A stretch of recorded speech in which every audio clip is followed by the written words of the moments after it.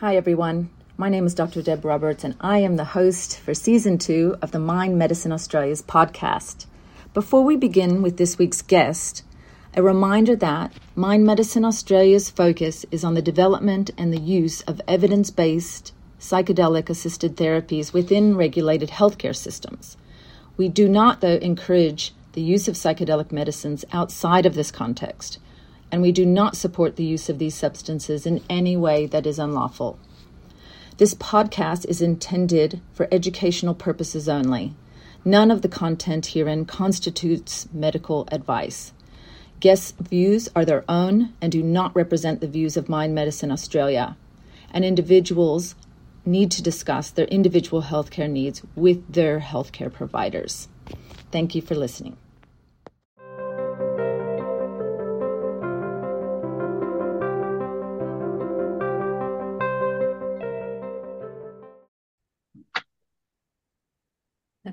So welcome to the program, Simone. I am excited to have this conversation with you. We were just talking before we started recording, and the opportunity always can be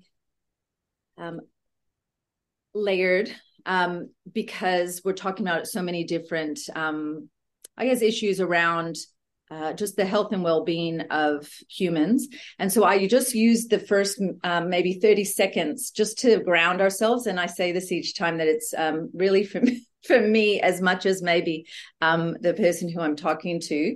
So it's just an invitation, if you feel like closing the eyes, maybe just whatever's touching the ground or the seat that you are on. And if you're listening, perhaps just taking a moment in a safe way to just release kind of excess baggage, excess energy that perhaps that just isn't relevant for our conversation, and to just be as real and authentic in a way that feels right for us having this important conversation today. And also just to now feed the parts of us that also need, continued healing, continued energy toward a sense of well-being and purpose, and just allowing, when you're ready, that maybe the eyes to slowly blink open. Sometimes we kind of can see in a little bit in a different way. So welcome. I am excited to now hear from you in terms of your very interesting background, and a lot of the listeners may not have come across your background. So I would love for you just to introduce yourself, and you can give a little bit of context, background, eventually, of how perhaps you've come into exposure with Mind Medicine Australia or psychedelics, but just feel you can start with wherever you're at and what feels comfortable.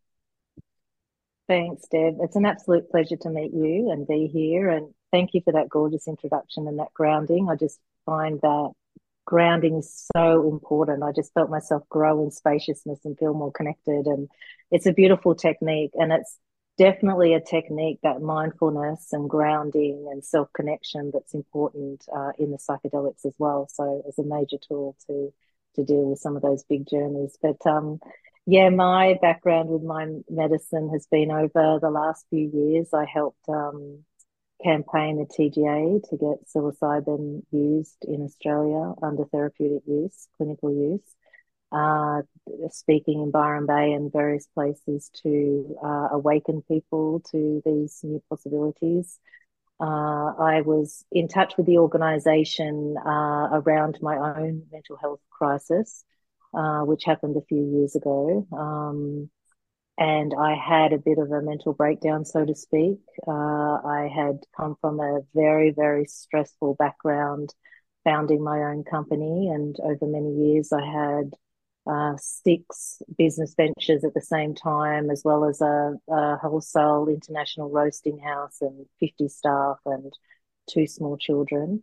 And just trying to deal as a young woman with life with dealing with young kids and staff, and a business that was scaling, and a relationship that really didn't have a strong foundation. And he was also my business partner. So, it was a massive loss to me, the end of that relationship and dream that we created. We had created a multi-million dollar enterprise and thought that, that we had gained everything we should have. I felt that growing up, I was told that, when you get the Mercedes and when you get the house and, the children, and when you get all these things, you're going to be happy. I just felt like once I gained all of that, that I would automatically be happy and my whole life would be okay. And actually, it was the opposite, that I felt ripped off in a way. I felt lonely. I felt disconnected. I felt like everything was fake, that I was living a fake life. Nothing made sense to me. Nothing was meaningful. Nothing felt good, no matter what I had. And I really started to understand that this dream that I had been sold was just not true. That having all of that didn't really make me feel better inside. And so it was a really difficult time for me. It was like, well, what is going to make you happy? If this is not going to make you happy, then what is? And um, that was the start of my existential crisis. That was the end of my relationship as I knew it. I knew it was no longer serving me, that nothing I had created was serving me, and the deeper picture to what I was capable of and what I wanted to feel, basically. And so literally jumping into the unknown, just losing everything and jumping into the absolute unknown of what was going to make me happy and what I was going to create next, was the biggest turning point and the scariest point in my life. And that's when my mental health really started to deteriorate, because if you don't have anything to hang on to, that can be a really scary place. I didn't have anything to hang on to. My job title, my business, my relationship, my role as a wife, everything had gone. And then I had to re-find myself and recreate my life and try and find what was meaningful and what was going to make me happy from there. So, yeah, it was a very, very tough time, the loss of all of everything that I knew, basically. And how old? So, what age? You said you had a young daughter. You said a child. I've got two young boys at the time. I was turning 40, which is, basically the time when you have a midlife crisis. And I knew that going out and buying the Corvette wasn't going to work, and everything else that we think might make us happy.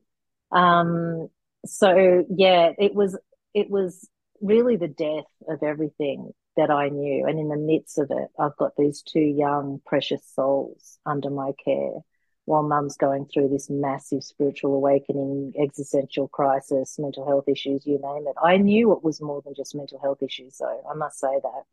I do think that there was a bigger picture to what was happening. I think that, looking back now, I wouldn't wish it on anybody, but I have created an incredible life for myself that is much more meaningful, that is much more authentic, that is much more self-connected, where my relationships are more meaningful. And sadly, sometimes in that loss, we don't realize what the new creation is, that the fact that depression and these feelings of being uncomfortable and suffering are actually warning signs or catalysts that lead us to change and move in different alignments that are more, in alignment with our highest good.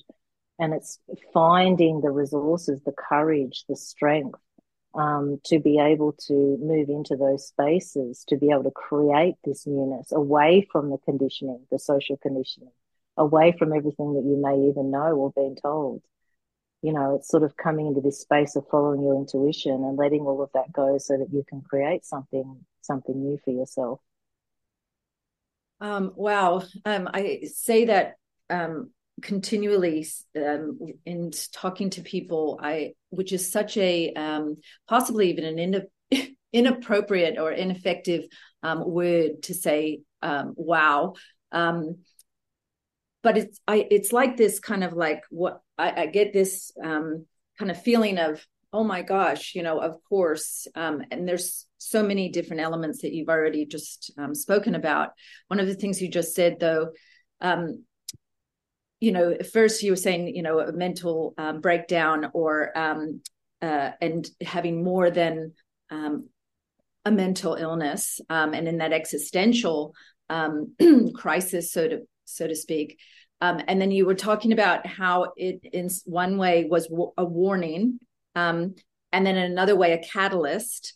And really, the juxtaposition of those two aspects in relation to what we call mental health or well-being, I just find that I'm drawn to what you said in terms of, if we think if we look at mental health or mental ill health, mental well-being as a catalyst, a catalyst is something that often brings you. There's a process of bringing to something else. You're moving toward a direction, so to speak. And I wonder if you might be able to say a little bit more about that in terms of how you, I guess it's almost how we're positioning suffering.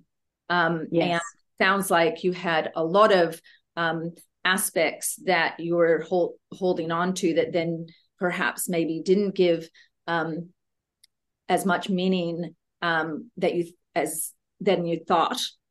Yes. The opportunity of, I guess you've galvanized, I guess maybe with that catalyst, or maybe talking a little bit more around warning and catalyst, if that.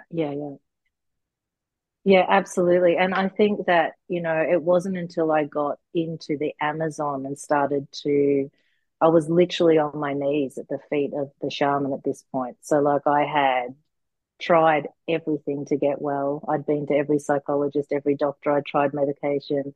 I tried everything, you name it, every single health yoga retreat. I moved to Byron Bay. I was doing anything I could to save myself, to be honest. I was really, really struggling with really deep suicidal ideations. I remember I'd wake up every day and I would just be wishing to God that those thoughts and those feelings would leave me. They were just so extreme. The thing about suicidal ideations is you can't talk yourself out of them. And it's not even the way of thinking, it's a feeling. Like it just feels like a truck has hit you or someone has died every day. The level of grief. And, it gets very complicated. You start to lose your joy and you start to lose any meaning, and it becomes a very, very dark and scary place to be. And especially when you have people that rely on you, that love you, and you're not feeling any connection with yourself or anyone else or nature or the world, or nothing is bright anymore.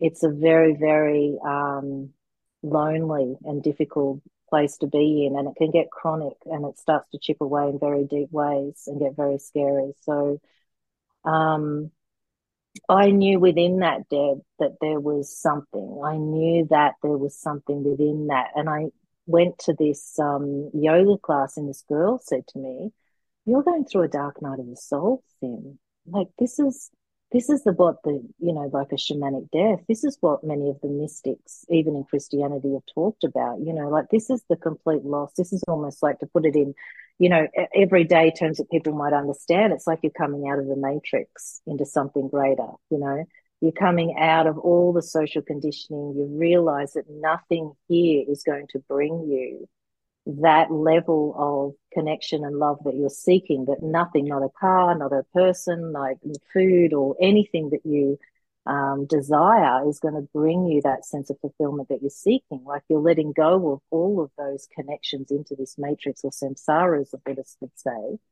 and into something greater, like this sense of love and fulfillment and joy within yourself. What does that look like? It was the first time where I thought, oh, maybe I've got to look inside myself.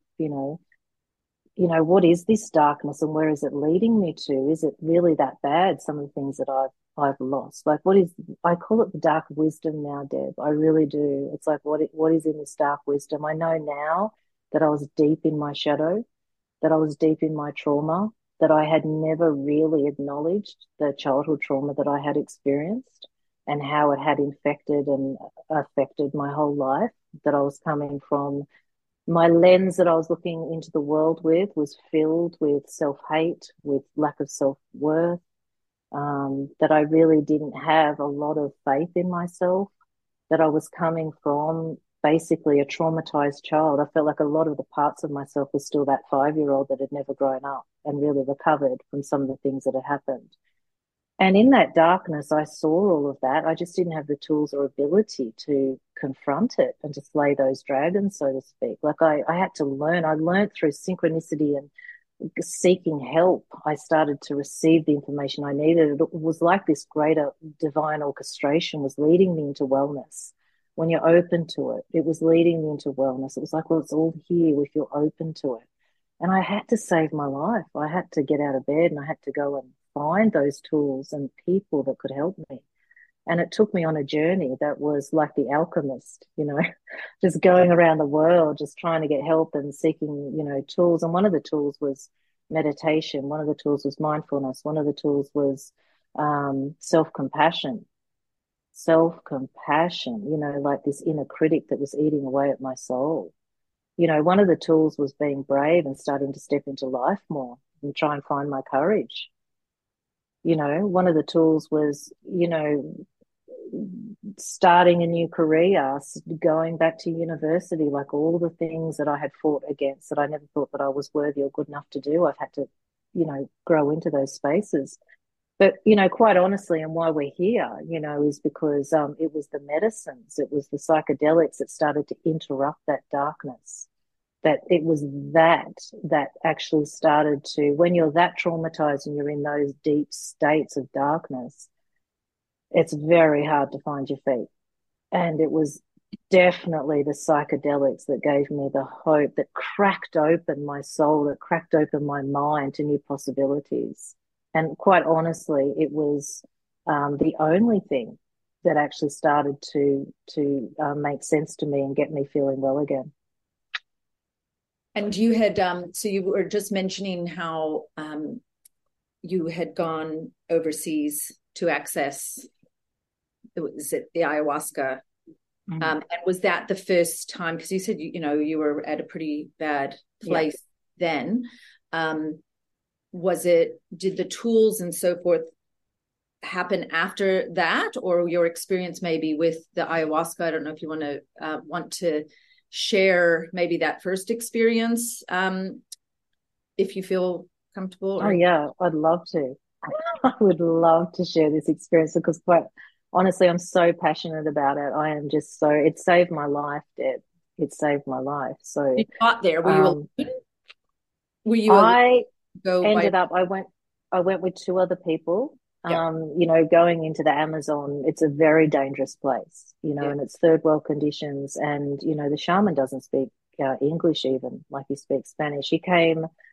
I had met a couple of people, not a lot of people, a couple of people that had sat with this shaman that I really trust these people. And so I knew that I was safe, that I would be okay. And as far as I'm concerned, he's up there as one of the best in terms of his abilities and his experience.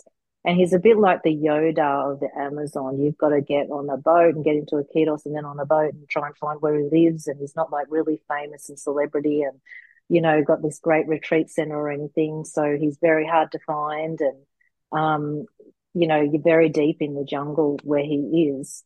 And, when I got there, I wasn't well at all. I was really unwell and I needed a lot of support. And I remember when I got there, through translating, he said to me that, this mental, unwellness is good. It has led you here. It has led to you, becoming the best version of yourself. He said, in the tribes and in our tradition, depression is seen as a catalyst for growth. It is spirit touching you and tapping you on the shoulder and saying, hey, there is more.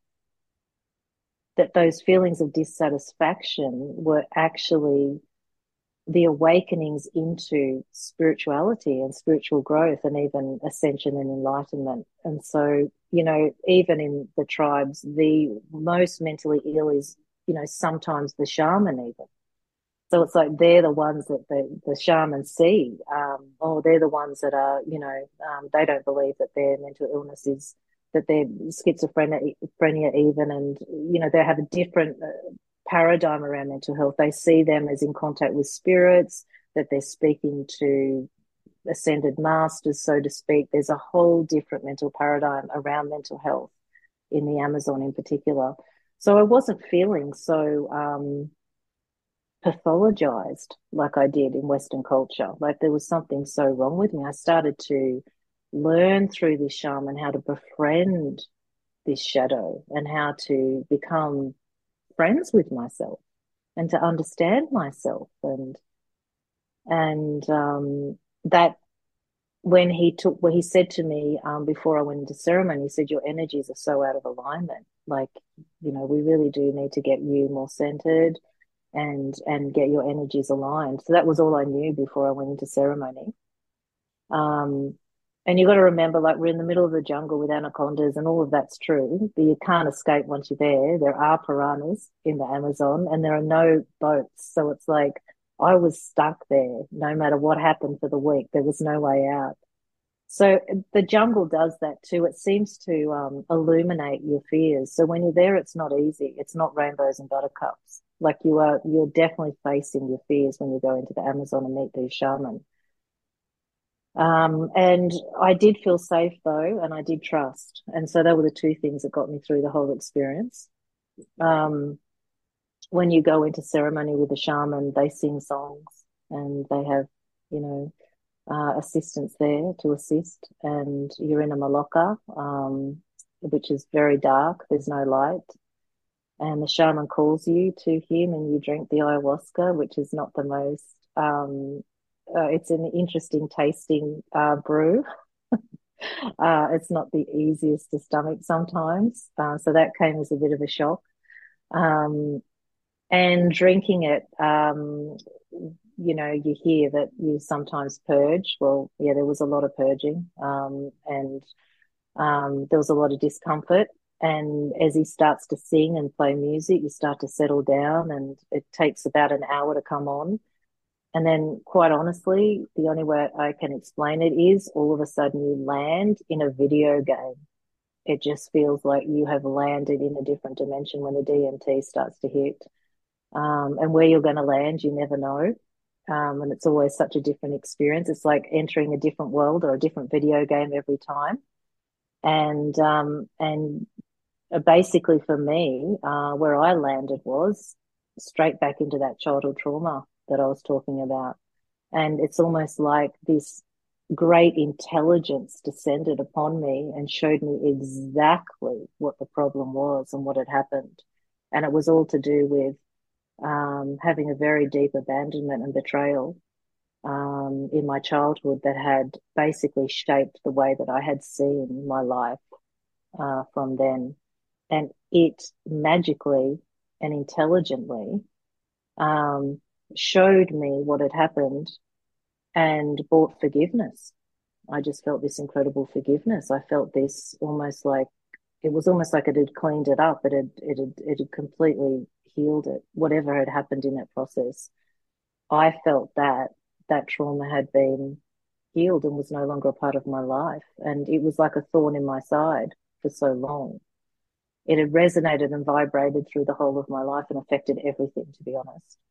And in that one ceremony, it was almost like they'd pulled a thorn out, or the shaman had helped pull a thorn out that was hurting me, that I hadn't known. It was unconsciously there for so long. And in the second part of the ceremony, I just felt this loving presence. Like I had never felt such love and such communion with everything. I felt like the ayahuasca had connected me back in to everything, not just myself, but nature, family, everything. It had just connected me back to everything. Again, the wow is coming into my the lexicon, and it is, I don't know, there's a childlike aspect, I think, in me of even saying that, when there's this like wonder. It's like, oh my goodness, it in some ways kind of there is no words. I'm really conscious also of, you know, the psychedelic assisted therapy where it is now in terms of the legislation in Australia, having, in a sense, opened a pathway for psilocybin and MDMA, but psychedelics in general, in terms of a pathway, you know, of how it can be embedded potentially in the system as an option. And it's interesting because I'm thinking of what your example, how you just described that, Simone, and then thinking about translating that, you know, here, where I'm in Melbourne, Australia, as an example, you know, how in the clinic, and I've, you know, people have probably, or you can go and have a look if you haven't seen, you know, of how some of the administration of these powerful medicines can be kind of somewhat the bridge between the clinical setting and kind of a healthy environment, that set and setting aspect. And I just wonder, one, if you could speak to the aspect of quite an amazing experience you just had, you had then, and how you, from that experience, post having that experience, how you integrated that into life and living, and how also that aspect of, and you described it eloquently, you know, it isn't easy. It is not easy work. And you said rainbows and buttercups. I think that's quite cute. You know, but it's true. And it's a reminder of this, you know, what is the panacea, even if you had that momentary, which you just drew us in with that example that you just described. I wonder when you came back, or how that so that was when you were 40. Was 40, that when you were 40? Yeah. And now, like from then to now, and I know there's, I'm sure, a lot still to describe, but I guess it made me think of, wow, this seems like a magical moment in a way, but not an easy one. And I wonder how long it lingered, you know, or really was it that one, you know, one example, just in that kind of, how does one integrate your experience and then coming back to like a clinical setting, which is what we're, the path that we're on at the moment, and just what your thoughts are around that, more so how you integrated post that experience. Yes, really, really good question. So look, the medicine is only as good as your integration. It really is. So like, you will get downloads from this great intelligence, whether you believe it's your own or something else, that will blow your mind. It's like the information that comes through in terms of, okay, your life's a mess. This is what we need to do. Now, my life was a mess. I'd lost a lot of friendships. The relationships with my son weren't there either. I had a lot to make up for. I had a lot of changes that I needed to make. Wow. And I tell you what, it took a lot to come back and to face all of that and to be able to sort my life out. And I'm the only one that could do that. And so it's like, what you see, so to speak, in the medicine needs to come back, and then you need, the hard work is changing your life and bringing your life into alignment with the visions that you saw. Because it's almost like you're connected back into divinity. So you're no longer seeing your life in this darkness, hopeless state. You're actually in this divine place of possibility of love, and now the lens has changed, and it's like, but your life is still that shit show that you left before you went into ceremony. Yes. So when you come back, everybody's not like, oh my God, here's this person of light and everything's great. It's not. You have to come back, and then you have to mindfully and respectfully honor what you've been told and seen and been shown, and then implement that in your life. And, you know, that took a while for me to come into that alignment and to start to behave differently, and for people to trust me again and to love me again and to feel safe around me again after everything that had gone on. So it took a little bit. And then I had to make drastic decisions again around where my life was and what I wanted in terms of coming to the alignment around my work as well. You know, there was massive, massive things that happened, Deb. It was almost like miraculous. When I came back, I felt like a warrior. I was a different person, you know. I ended up, it was beyond my wildest dreams. There was so many blessings that came from it. I felt like, you know, you get rewarded for doing the work. And I ended up as becoming the senior director for World Vision Australia in social enterprise, and I ended up, you know, helping hundreds of thousands of women globally become economically empowered through my work with World Vision. So I ended up coming back, not just changing my own life and family, but actually impacting the world. Like it was really big, you know. Wow. It's really Now big again. work. Yes. Yeah, it's really big work. And I think like even doing this podcast, it reminds me of, wow, that's where I came. Sometimes I don't even acknowledge, you know, what I've been through. It's nice to actually reflect on it because, yeah, looking back, that was a very big thing that I went through and what I Well, you came out also, of. for people who are not uh, looking visually seeing this interview and just listening, you know, your hand just went straight to the heart center. And it's so interesting how an embodied um, and aware, when we are aware, how the body Mm. reacts and the sensations, etc. And it's just, I guess it's heartening to, you know, that there's that heart center of coming back to a sense of, um, yeah, who we are, safety, but also kind of that, I suppose, that self-compassion aspect as Yeah, well. Um, totally. I yeah. think you've hit on another really good point. When you're in extreme trauma and extreme darkness and suicidal ideations, the last place you want to be is in your body. Yeah. The last place. So, like, when someone would say to me, you need to meditate or be mindful or come back to your heart, there was no way. I was completely dissociated. I was completely dysregulated. I was completely in dorsal vagal. I was frozen, helpless in extreme states of nervous dysregulation. Now, the one thing about these medicines, which is really powerful, is that they really believe it's all trapped in the body, trauma's trapped in the body. Now, I mentioned purging at the start, which may be really horrible for people to hear or want to experience. But I can honestly say that I felt like I was purging out trauma, that it actually goes deep into the body and releases repressed emotions. Like I was crying, I was screaming during the ceremony. Like it completely gets within the body and releases everything that hasn't been serving you that you've been holding on to. I felt when the shaman said we need to align your energies, he actually meant from a psychological perspective that he was regulating my nervous system again. Because it was only after those ceremonies that I felt safe enough to start to go back into my heart and feel joy again. So, post that experience, did you come? It sounds as though, from a work perspective, that and purpose, you certainly were able to initiate that, like your example with World Vision. And what about other connections for you? How did that play out, or how does that play out?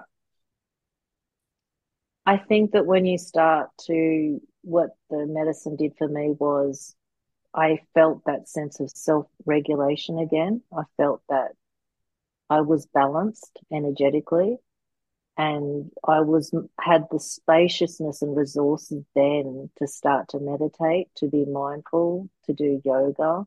I had the capacity to be able to do those things, whereas before I couldn't because I was so dysregulated and so dissociated. So the Right. medicine brought me back into the body and then I had to learn. And honestly, again, Deb, I think it's divine orchestration. It just seemed like once I started to support myself, believe in myself, want this healing, everything started to happen. That is just beyond. I could write a book about it. You just wouldn't believe the support and help and things that happened from there, the Well, I think, doors that opened. yeah, that some of that synchronicity is an interesting perspective, and our awareness, you know, evolves. I think that again, coming now back to the system, the health system, the health and social system, the service system here and abroad. I mean, I think you can talk about it generally in kind of in some of the jurisdictions where these medicines have been, illegal. Now the pathway for not just the taking of the medicine, but also the integration, on both sides. Do you have thoughts on, in terms of the system, the service system, how you think this might play out in terms of people's integration doesn't just happen, 3 times post, 3 sessions post having the administration. There's a lot of other connectivity, breadcrumbs, pieces that obviously are necessary. What are your thoughts on kind of coming back to the system here? How you think that might play out? So, the mind deteriorates very quickly, is what I find. So you can have someone come out of an ayahuasca ceremony with all these fantastic realizations, downloads, so to speak, and very quickly you come back into life and nothing has changes or is implemented, so it's like this great big wow moment. Then you come back and the hard work starts and sort of, things will deteriorate and stay the same very quickly. So as I said, integration and the commitment to what is shown within the medicine is crucial to wellness. I find that, look, I have been in Indigenous cultural contexts, around the ayahuasca. So the spiritual framework is there. Yeah. So an understanding of the darkness and these energies and coming into divinity and ascension and big, larger states of consciousness. And, the elders talk about that we need to come from a lens of love. They believe that, we are here to serve others. We are here to connect and be loving healers in the world with every single person we meet. They talk about you carry the medicine of that, and that every single person you touch, you're sharing that beautiful medicine within every moment. So there's a massive, I think what's missing in the clinical context is that higher spiritual education and understanding, which is a lived experience from these elders that have been in the medicine for so long and that have understood and been working for centuries with these medicines. And I'll give you an example. Like I had a psychedelic experience with psilocybin once, where I was living in Japan, and I felt like, my time there had come to an end. I was finding it really, really difficult. And I had a bad trip, so to speak, on psilocybin. I actually went into the psilocybin and it felt like I was in a coffin. Okay, so I'm in a giant coffin and I'm struggling to get out, and I felt like I had died. Now, to anyone else, that was a horrific experience. When you understand the medicine deeply, nothing's ever a bad trip. I mean, the point of that was that I was in a situation that I hated. I was living in a place that I had overstayed my welcome. Basically, I was dying inside. And all the medicine showed me was that you are dying inside. You need to leave here. You need to go back to your family. And this needs to happen immediately, because you're in a very unsafe, unwell space. And the medicine showed me how unwell I was at the time. So it was far from being a bad trip. It was showing me what the unconscious wasn't showing me. I was making excuses. I was earning a lot of money in Japan, yeah, and I was compromising. When my health was deteriorating, I needed to get back to Australia. But I was compromising because I was on all this money. But basically, I was dying inside. And after that experience, I came back to Australia and I was very happy, and a lot of good things happened. But we can't, often we're not intuitive enough to understand why we're depressed or why we're not feeling great. When we go into the medicine, everything is revealed. There is no hiding. Yeah. So all of those feelings, emotions, unconscious processes that are trying to wake us up, they're knocking on the door through these feelings of unwellness and depression, they're knocking on the door, something needs to change. In the medicine, you will see all of that. You will see what you've been hiding from. So, Yeah. but in a clinical setting, there is no capacity to go into that deeper, higher, those spiritual ancient traditions. That's not there. So, the practitioner also, we believe we co-regulate together. We're sharing energy and processes together in ceremony. So, the wellness and experience of that practitioner administering the medicine is a crucial part of the process.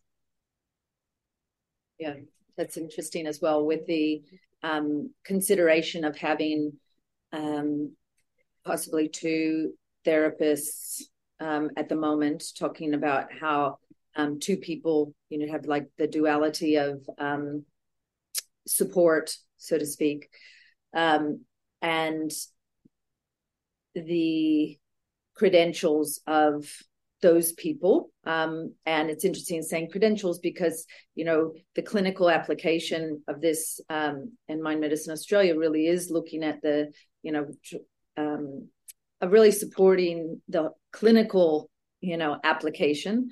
And yet the training of therapists is obviously crucial. Training of therapists and or, as you just described, some of the life experience to know these to know the medicines on a different level. And I wonder, with one of the things you said in terms of the different paradigm, I wonder if you could speak to that a little bit more.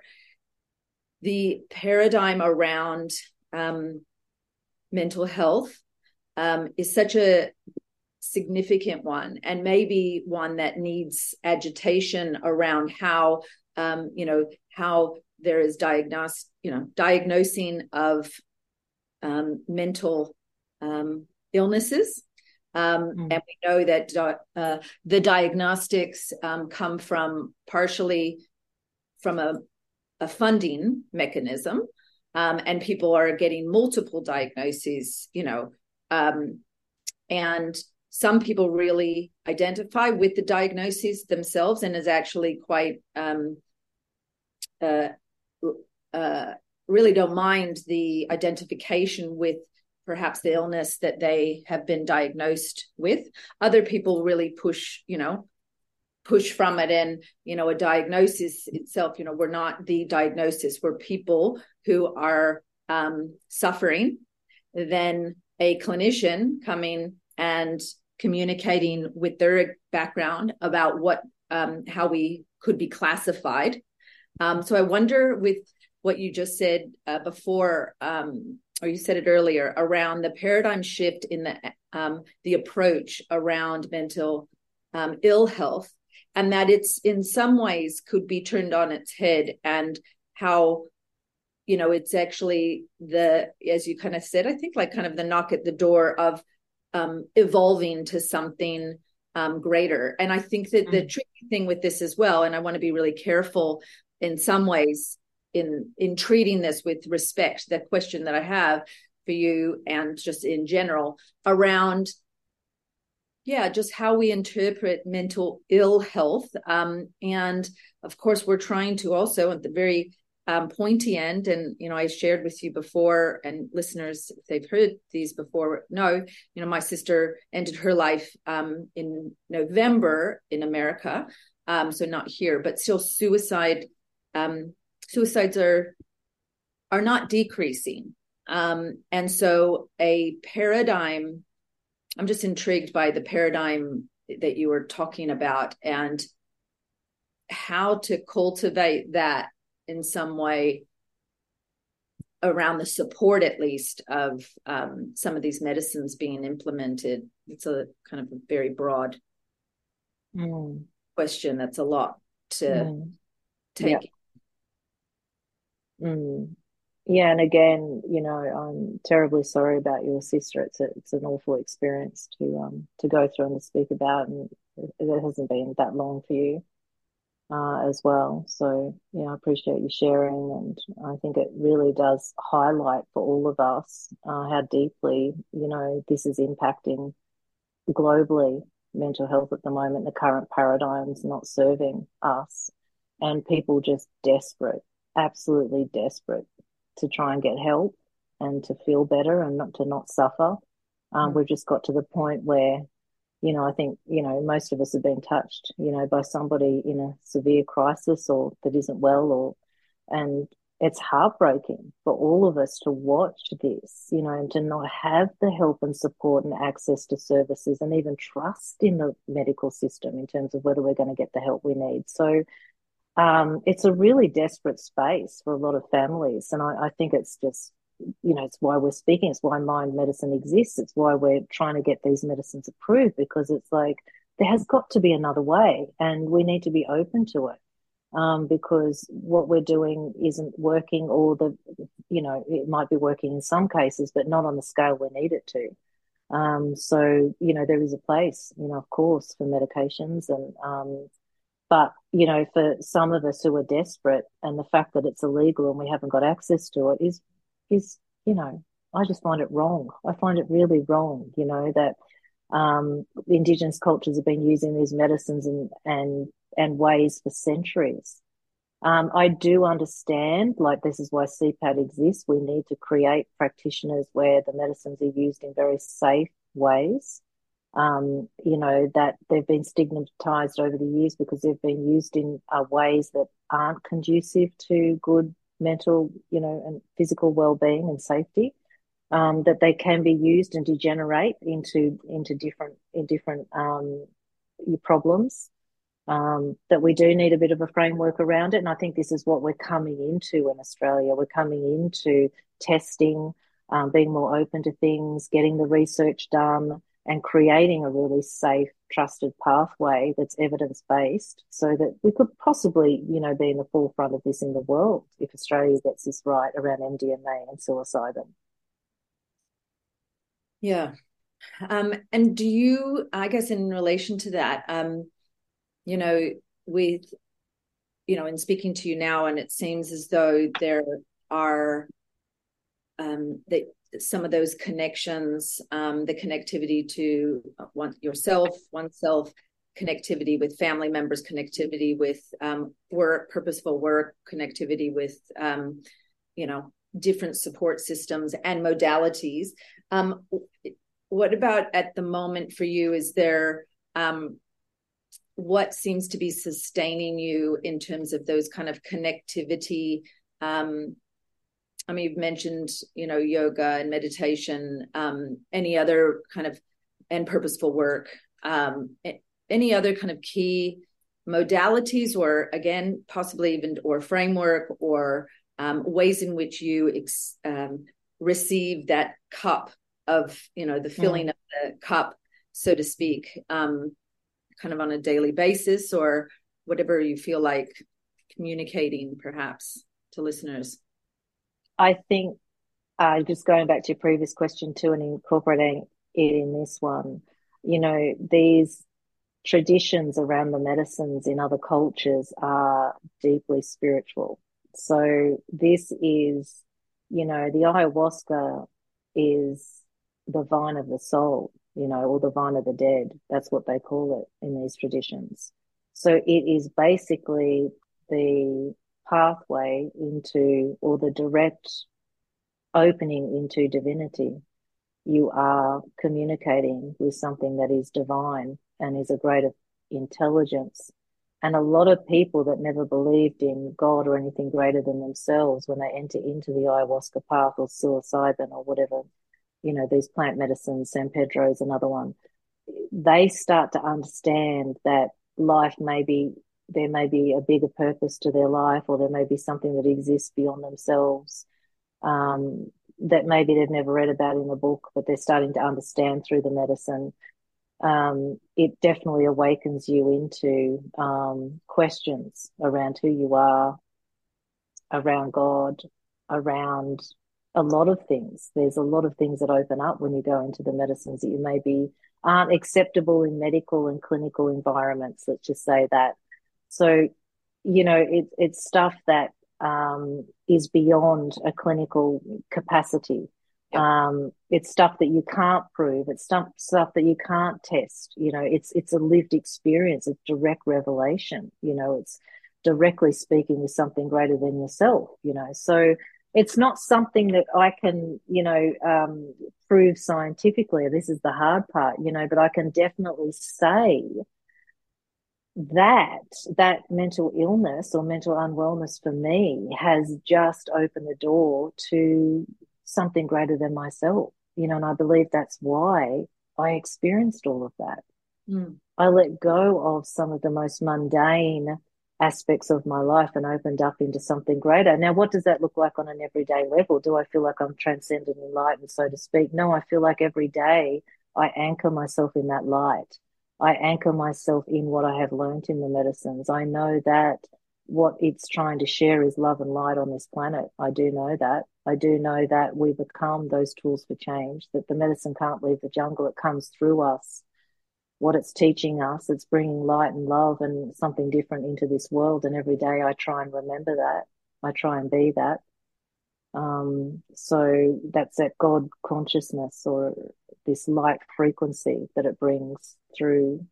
And it is here to be of benefit to the world. And look, these are conversations that are not normal conversations you can have with a doctor or a psychologist. We look upon the medicines as, that they heal us. They don't really understand how they heal us, but they know that they can change neural pathways. They can get us to think differently. They know that neuroplasticity is real, and some of the experience we experience in the medicine changes forever. But from a shamanic perspective and an indigenous perspective, it's because of this greater intelligence that we're becoming in contact with. They believe the ayahuasca and psilocybin and San Pedro are spirits. They are plant spirits. So this is a whole bigger conversation, when you're thinking about the socio-cultural context of these plant medicines. Yeah, I mean, there is so much to reflect on and communicate on so many levels. I know that again, that I was thinking someone young who, let's say, in their teens, having kind of trying to figure out kind of who they are, etc., having hard time, having symptoms of either depression or anxiety, as an example. And actually, for that matter, I could be speaking about myself. I wasn't thinking just then, but now that I'm saying it, when I first went to it was a psychiatrist, because we had a family history of mental ill health. And I had gone to my mom's psychiatrist, who was also her mom's psychiatrist. So it was like third generation. And at the time, I think I was 18, or I was at that time, the paradigm that I was given, which is normal, generally normal in Western culture. You might go to a GP or a primary care doctor, and then a psychiatrist, for medicine, etc. And I just wonder, you look at the paradigm of suffering, because there's suffering going on, and how when people are having increased suffering, how we educate that kind of normalized process, so to speak. But then also at some point it becomes a clinical issue in the Western medicine context, at least, because we're not able to function. We're not doing life. We're in the shadows, in the darkness.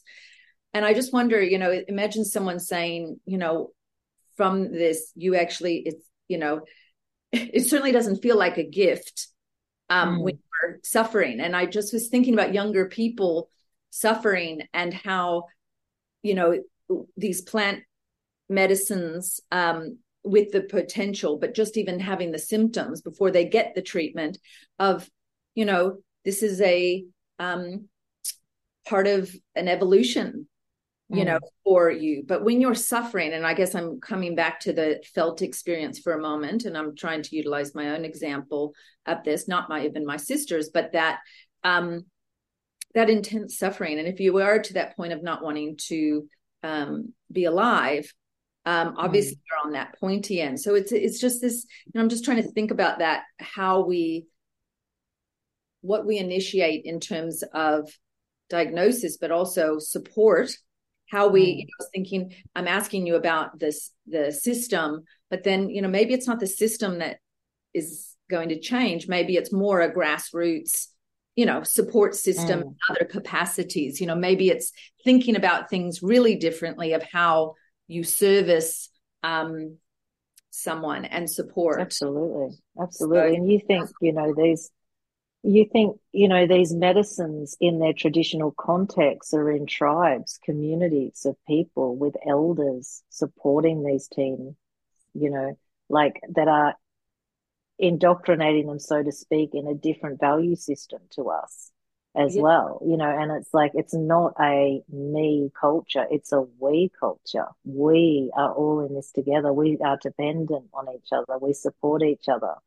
They're in nature, connected with nature. They're picking, fruits for the day and hunting animals, and they're living off the land and deeply, deeply connected with the land. It's their livelihood. There's that mutual respect, the give and take of living within nature, and there's the give and take within living in close proximity in villages, so there is that time also to self-reflect and be with yourself and nature, not the busyness and the continual demands that we put on ourselves with this society. There is also the toxicity of our food and the way we're living with the cars, and the whole way we live is so different to these tribal nations and these communities or villages.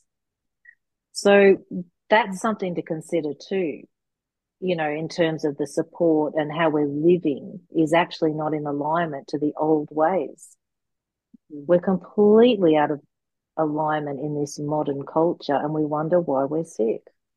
And it's so multi-layered, And of course, teenagers, I feel sorry for teenagers growing up in this environment, and we all hate change.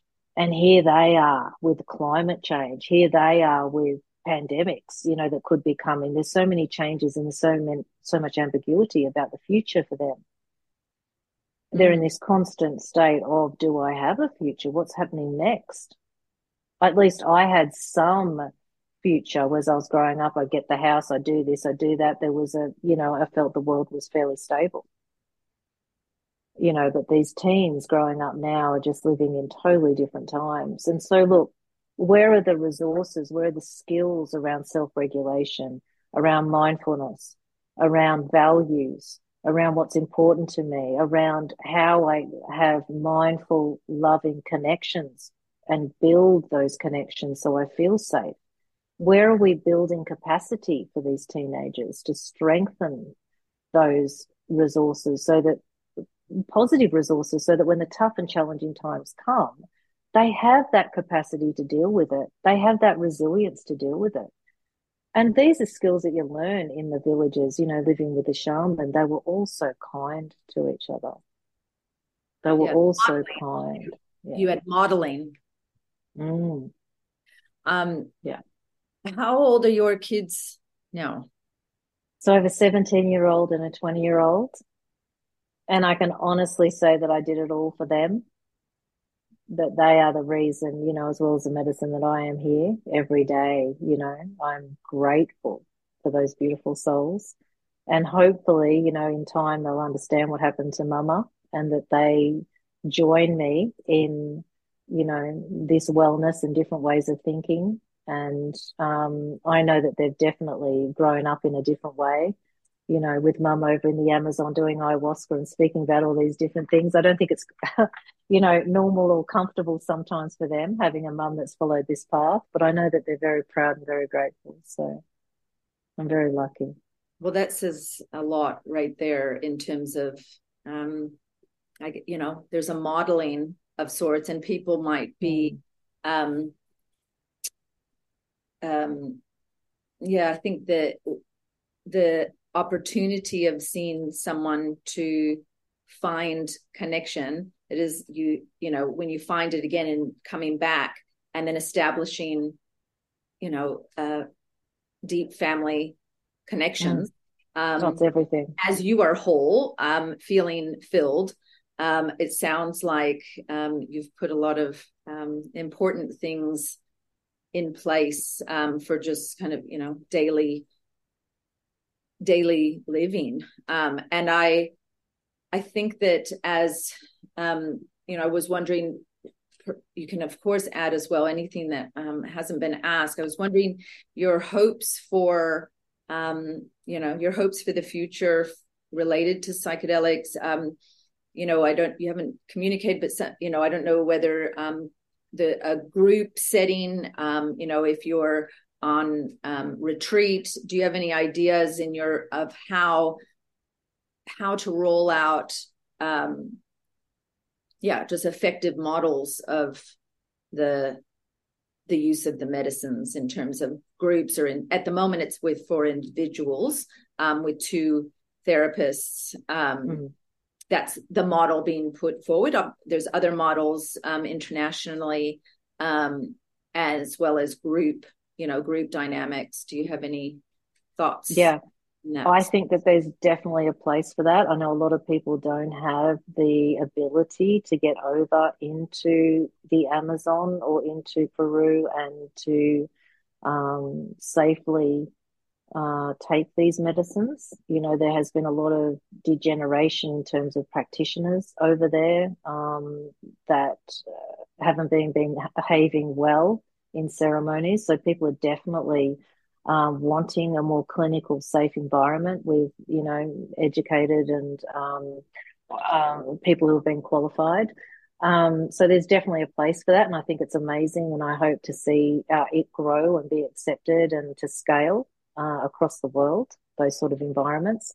I do think that there is a place and will always be a place, and my heart is definitely more aligned with Indigenous ceremonial environments with big groups. I think I have seen and witnessed and been a part of some miraculous healings, not just mental but physical. You know, like I've seen cancers cured, I've seen autoimmunes sorted out, chronic fatigue, like you name it. Some of the most things that cannot be cured in Western medicine cured in the Amazon with the ayahuasca and other plant medicines that they have that we don't even know about here. So I think, you know, which is why I'm creating psychedelic tours and creating, you know, safe places and bridging the gap there so people can go over to, I'm part of the Aya Healing Center. They have all the practitioners, doctors, psychologists there. They have a shaman, Shipibo shaman that does the work. So people can have the flower baths, learn about Indigenous cultures, learn these techniques and skills of integration in a really safe and sociocultural context. Okay. That's not for everybody, you know, like we need these medicines here. It's not like you can take a teenager that's really, really depressed or has addictions into those spaces. So, you know, look, I see, you know, ayahuasca is a different kettle of fish to psilocybin and MDMA. It is really, really rooted in deep spiritual, you know, and it's a fierce medicine to work with. So I think that we'll see some changes to that they're isolating DMT and they're doing all sorts of things now. I think that it's going to explode into new technologies. I think that we just need to get it accessible and accepted and destigmatized in Australia so it can expand and grow. And I think live testimonies like mine really help people understand that you know it really shows people that, you know, there is hope, that there is possibilities. Yeah. I mean, I think the aspect of even having these conversations, as you said, is to continue with that hope and possibility, but also being clever in how we construct the scaffolding of you know, of utilizing these medicines. And I don't know if you have anything else in particular around MDMA or the psilocybin in particular. You mentioned about the experience you had with psilocybin. Is there anything else, or anything else related to the industry or personal experience, or anything that kind of feels that you haven't been able to articulate? Well, the little teachers, we call them, the psilocybin, they're very different medicines to the mother, who is the ayahuasca, or the grandfather, which is the San Pedro or Wachuma. And there are other medicines too that have different personalities, so to speak. So really, we say you get a calling towards one of the medicines. They say that they're calling you into their loving arms to get the healing and information that you're seeking. So there is a lot on offer in terms of help and pathways with these medicines. You know, there's other pathways with the toad medicine. Cambo is another one that can clear out, you know, all sorts of things on a physical level. You know, the hape that they're using in the tribes, which is like a snuff that they use to clear out physical problems and can lead you into opening up to more divine states. There's a lot that hasn't been explored that I think that will happen over the next 20 years, which is really, really exciting. So I just want people to know that, you know, the knowledge and capacity around these medicines is growing now, that, you know, that the information is there, and hopefully the pathways for people to experience these medicines. There's lots of trials happening these days. For people to get involved with mind medicine, to stay involved with these organizations so that they're up to date with what's happening, that we can help by harnessing those people campaigning for these medicines to become legalized and more accessible. I think that's really important, that we start to build a movement. Well, there certainly is a movement. I think the also the education around it, not, even though there's magical aspects of these plant medicines, certainly, that it isn't necessarily itself the magic pill, that the integration, the work that clearly, as a really important example that you've just shared in terms of what you endured in seeking the plant medicines, having the experience, and then coming back to doing the work. I think that continual, the notion of the compassion side is a really important one. I think that you mentioned this and a lot of people, I think, early on, and perhaps maybe the last question here today, but the notion of, if the negative self-talk or the critic in the mind, or from early trauma, and lots of people have different layers, an extent of trauma. So we can call it either micro trauma or trauma in general. And I'm not an expert on trauma, but having had some early child experience with trauma as a lived experience, the ways in which we can try to shift the mind talking, or the negative self-talk, etc.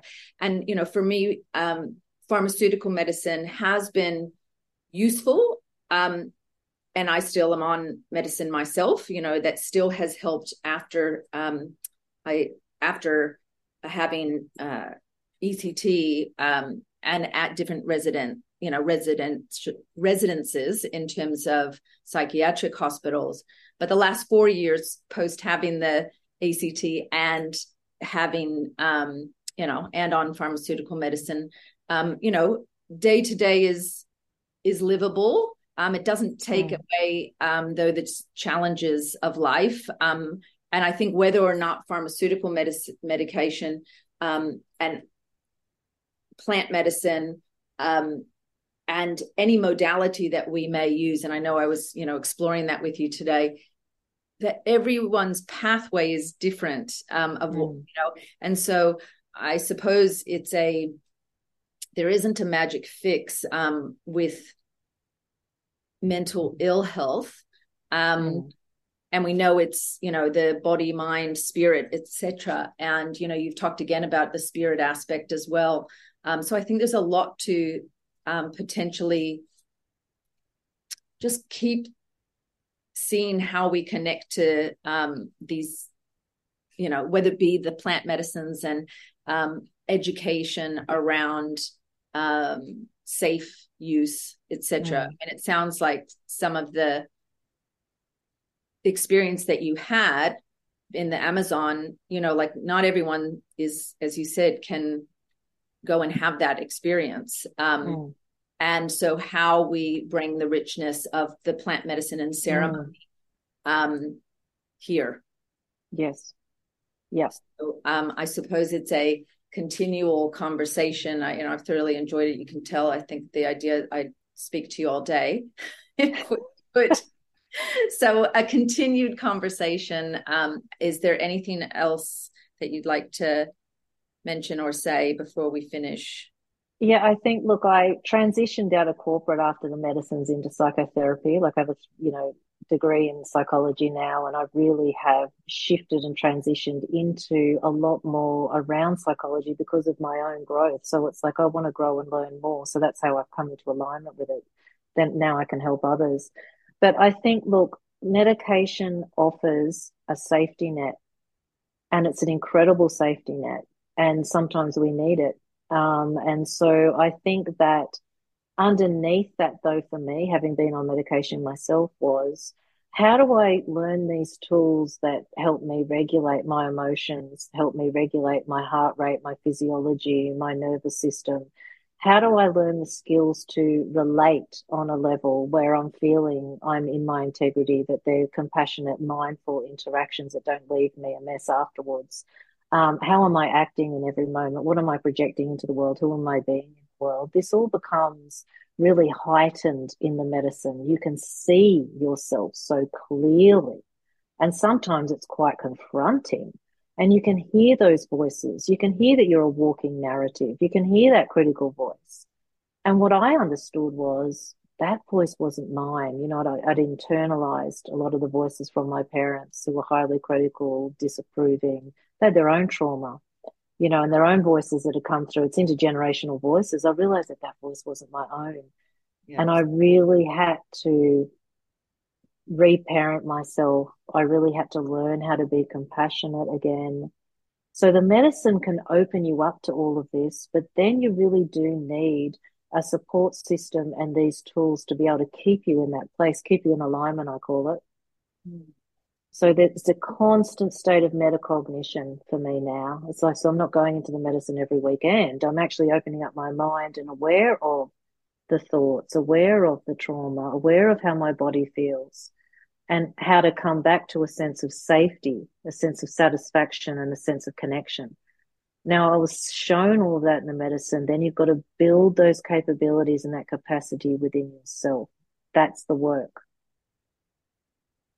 Well, that's a really good place to, I think, pause conversation. I never like to leave. Clearly, attachment issues. No. No, I say that in jest. I think, sometimes the laughter and a bit of lightheartedness within the context of a very serious conversation. When I said to you before we started that, I don't take the conversations lightly. And at the same time, sometimes there is this opportunity to laugh. And I think there, the lightness, you talked about that in terms of where we can align with, and, you think, oh, love and light, it's, you could be very skeptical about that, but sometimes it's the very, it really is those precious aspects. And sometimes we don't understand the light unless we've seen the dark.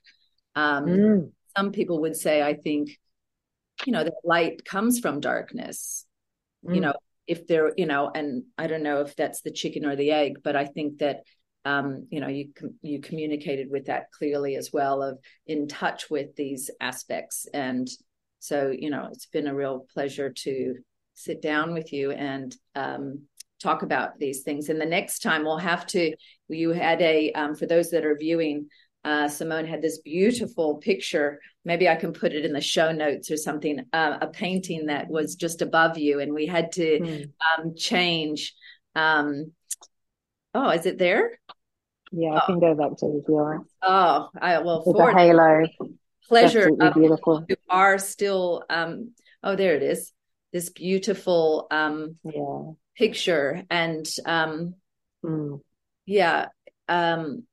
it's quite incredible. Whoever it was, someone you knew, you said? Someone. Yeah, it was a beautiful, beautiful gift. So she symbolizes my journey coming back into the light. Right. So, as soon as you turn on the light in the darkness, it's no longer dark anymore. And I find this whole process has been remembering my joy, remembering that love that was so burdened by society, life, expectations, trauma, so to speak. I was uncovering myself in the whole process. And that's the beauty of psychedelics. They help you remember. And I believe that is the truth of who I am, this divinity. So this is where I'm coming from and the lens I see my life through now. Well, it's beautiful. And just a really beautiful visual. And for those who aren't seeing it, you're in kind of the bluish and black darkness, almost like at night, it looks like the underlying colors. And then the goddess or the person who is in kind of a yoga Bakasana position is illuminated. Yeah. Halo. So it's perfect just over your head too, Simone. So it's just there. Thank you very much. We will hopefully, there might be these part twos as well, but it's been really nice speaking with you. So thank you very much. Thanks so much for the opportunity, Deb. You're amazing. Appreciate it.